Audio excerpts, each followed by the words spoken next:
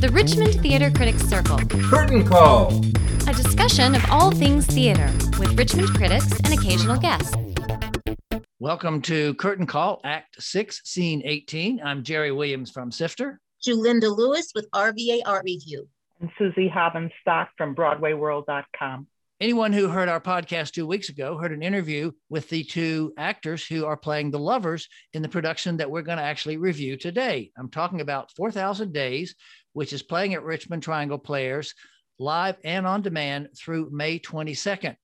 A man wakes up after being in a coma and has forgotten almost everything from the past 11 years. He doesn't remember his lover, which actually pleases his mother, who never liked him. So, Julinda, since you saw it on Friday night, why don't you kick things off? I thought it was kind of a hoot. It was a very interesting show. Some of the dialogue was pretty snappy, especially watching Jacqueline Jones in the role of a kind of villainous character, which is so totally unlike how we're used to seeing her. And some of her facial expressions were just over the top. One thing that I found a little odd was it seemed like as if the characters kept slipping in and out of fake British accents. Yep. And I wasn't quite sure what that was about. I noticed that too. And I just want to mention before we talk about the other actors, Susie and I saw the show Saturday night, the night after you did. And I've always heard that myth or that superstition that sometimes the second night suffers because of the first night. There's so much energy. This was not Jackie at her best the night we saw it. I would agree. There seemed to be some muffed lines and just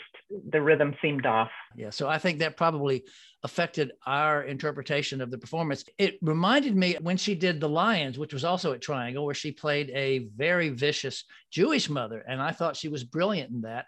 I felt with this one, she just wasn't quite as sharp. She kind of delivered it all with cold stares and dry delivery. And she was kind of came off as more mean than funny. Seeing it so early in the run, I didn't feel that the three characters had really developed the kind of relationship that a three-character play should have. I didn't really find that the characters were interacting in a really natural kind of flow that I would have liked. We haven't mentioned the other actors. Todd Patterson was the lover, and then Carlin Kernish is the one who wakes up out of the bed. I agree. I don't think the two of them I'd never felt that they were very close. Like you mentioned with the English accents, I thought Carlin's was top notch and was solid for the whole show. His I felt comfortable with. The other two, I wasn't sure. The biggest problem I had with Todd was he was so soft. Sometimes I just could not hear what he was saying. Well, that's interesting. I didn't find that Todd was too soft at all, but I felt that the relationship or the interaction between Todd Patterson and Jackie Jones was stronger than the other two relationships, than the relationship between the mother and son or between the two lovers. I really want to fault the writing on this. Oh, yeah. It was not, this exact plot is going on Days of Our Lives right now. It's not. And it's been done 20 times on Days of Our Lives. 20 times for sure.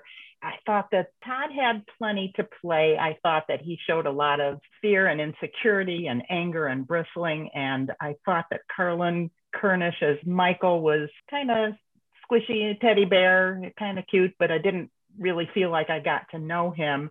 And Jacqueline Jones as the mother, that was just written as to me, a nasty character. I couldn't find any sympathy for her. It was hard to really fall for any of these characters, and that makes it hard to be invested in the show. And I agree that I think the script, I kind of said that it kind of aspires to be kind of like a Noel Coward, sardonic British drawing room comedy with that kind of sharp wit, but the script just didn't have it. The first act seemed very repetitive. It seemed like they kept explaining the information over and over to us. After the intermission, I thought it got a little more interesting because there was more going on, but I still agree. I don't think the show really ever connected. And the director, Lucian Restivo, who is a very accomplished director in town, I didn't feel like this was his strongest. I don't know if it was the play and he just was at a loss or he hadn't had a chance to really work the team together yet, but I didn't feel like it was directorially very effective either. Moving away just from that, the whole ambiance and set, I had some problems with that.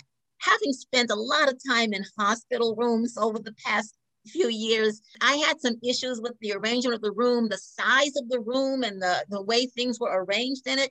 But one thing that I did like was having the stagehand dressed in scrubs and playing the role of the orderly. Yeah, I agree. The set was serviceable, but it felt out of proportion. Daisha Gregg designed the set, tried to have kind of a forced perspective, some weird angles. I don't think it added anything at all. And it just felt, like you said, it kind of weirdly appointed. The window that they kept looking straight across at. They would have had to look down more, and the window didn't allow, especially for sitting from a wheelchair, to look down the window. And I just have to say this, because they make a big deal about how the young man was a talented artist who gave up his artistic career because his lover thought it was not successful. And he paints a mural during the second act. And I have to say, that is some of the ugliest art I have ever seen. Now I know why he was encouraged to not be an artist. And I don't know if that was intentional and they wanted to say, look, this guy's really bad. This is why I should have given it up. Or they just came up with a bad design. But I really thought that was a truly hideous mural. I had a lot of trouble with the set. I didn't understand what they were doing with the door, which looked askew. I didn't understand what they were doing with the panel behind the bed, which looked improperly constructed. Okay, Right, Susie, I'm so glad you said that. What was going on with that door? If it was supposed to be cartoonish, then everything should have been constructed that way. Should have been taken further. But the doorway, which was a main feature, it was right there, dead center, and it was used constantly, was crooked. I was sitting in the right hand side of the audience and could not see the window at all, just saw a black piece of wood. And there was, I wouldn't even have known that there was a window except for the pantomime aspect of it. They could have easily just closed in the angles a little more, so we would have been able to see that. On the program, we have listed Tippy Hart as an intimacy director, although there was precious little intimacy in the play that I could see. I didn't realize there was an intimacy director. What did she do? I guess that's just popular now. So everybody's got to have one. You know, now every show has a dialect coach and an intimacy director, whether they need it or not. One thing I'd like to mention about the direction that was kind of woven into the show and was kind of an interesting aspect, but it didn't really make a difference, was they said it in present day. So every time the actors came into the room, they had on masks as if it was a COVID lockdown, and then they took them off and then proceeded to act without them. But that was kind of an interesting little angle. I don't think it added anything to the show. And speaking of which, right before intermission and then in the middle of the second act, there was a montage of stuff that had happened in the last 11 years.